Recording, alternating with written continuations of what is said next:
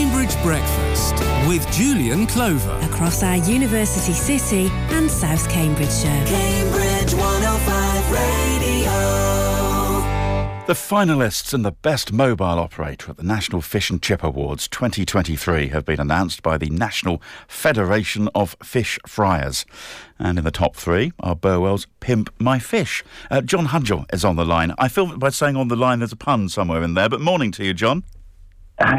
Good to catch up with you, Julian. Oh, very good. I think we can keep this going for some time. Well, congratulations, I guess. I know it's the final reckoning has to take the place, but in the top three, there's a lot of mobile fish and chip valves, a lot of mobile everything around in Cambridgeshire. But there must be some competition for this.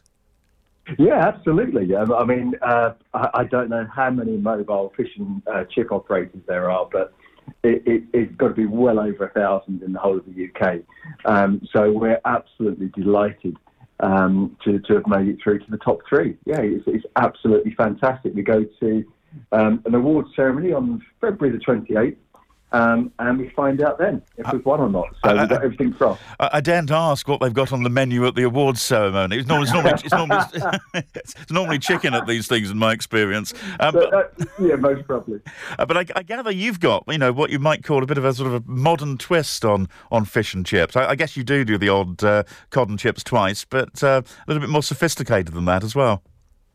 Well, it's kind of like we've got what I think is a really healthy mix. So we do signature fish and chips, which is a fantastic seller, and which we absolutely love. And then we are a kind of modern twist. We get a little bit more creative with other menu items, and we do a fish burrito, which we call our Del Toro.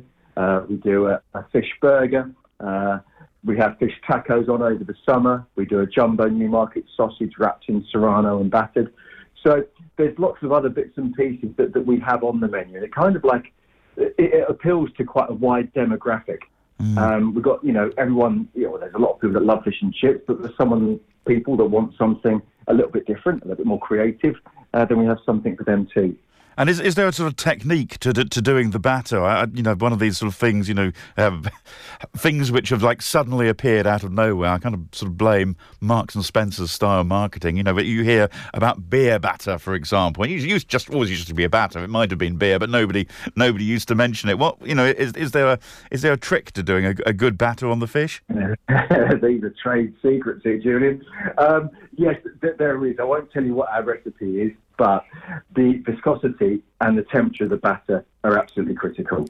Well, when I first came into this, I thought cooking fish and chips would be quite easy. Actually, there's a lot more to cooking good fish and chips than meets the eye. There's quite a few different variables that have to be absolutely spot on to produce the best quality fish and chips, and that's what we endeavour to do every time. What's the cost of living doing to your prices? Because I guess at the most basic level, you've got the van which you're driving around, and the price of petrol's come down, but it still can't be described as low. And then I guess you've got the cost of all of the other things, and in bringing potatoes, for example, before you even get to the fish. Yeah, everything's gone up. Absolutely, it's crazy what's happened to prices. The price of fish has gone through the roof. Flour has gone up, oil has doubled. That's obviously without just things like gas and electric that have also gone up. And it's sometimes it's just the small things.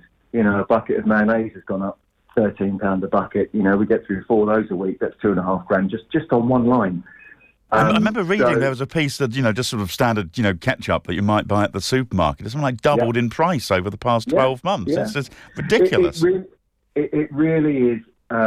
It's a bit of a challenge because I can't pass on all the increases that we've been subjected to. And I'm having to try and absorb as much as I can. It's a challenging time for our industry. There's a fish and chip shop over at Chatteris that's been in family for generations. It's the Petrus brothers, and I think they've been, 50 years or something. And they've had to put their prices up 3 times in the last 12 months. And he was saying even if we put it up to £14 per portion for fish and chips, it still wouldn't be enough. And that kind of gives you some idea of the challenges that we're facing. No, absolutely. It is tricky, and we have to try and absorb as much as we can, and obviously not compromising on quality. And that's what we try and do. So we try and buy as cost effectively as we possibly can. We try and buy local as much as we possibly can. And just try and keep our cost base down. And now, where is the van? Hunger is ridiculous. You never do items about food on the breakfast show. Where's the van? Where's the van heading out to this week? You're coming. I think you do the Science Park sometimes, don't you? Where else are you coming to? Yeah, we're at the Science Park today. Actually, we've got 2 vans. So tonight we have a regular slot at Great Shelford Memorial Hall every single Wednesday, and we're there from 5 till 8. We have a slot at Great Abington outside the post office, again 5 till 8. And then Thursday we're over at Dullingham and Meeple. And then Friday we're off to Wesley, Waterless and Alconbury. And then I think Saturday's Guildham, Morden and Willingham. So, yeah, keeps us busy. No, sounds like it. This all sounds very good. I'm trying to remember if I've ever had fish and chips. I know I've seen the van out and about. I must have had them at some point. But what's your favourite, John? If I obviously not going to eat fish and chips every day, but if you decide that end of the evening, I'm going to have some fish and chips myself. What do you do from your own van? I love fish and chips. I mean, I'd be torn between the Del Toro and the fish and chips, but I would most probably go fish and chips with sriracha mayo and a homemade curry sauce. Interesting. I was going to ask you the vinegar or ketchup question, but these days it's far more complicated than it used to be.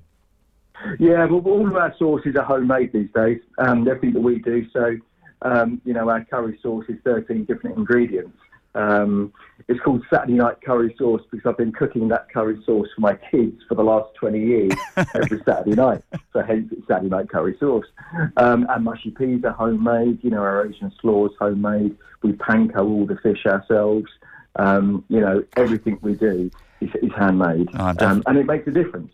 John, stop. I'm definitely hungry now. John Hudgell from Pimp My Fish. Good luck in the awards, and come back and have a little chat to us after you've won. Well, fingers crossed, and thanks to you. Nice to speak to you. You're very welcome. Best of luck. All the best. Take care. John Hudgell from Pimp My Fish.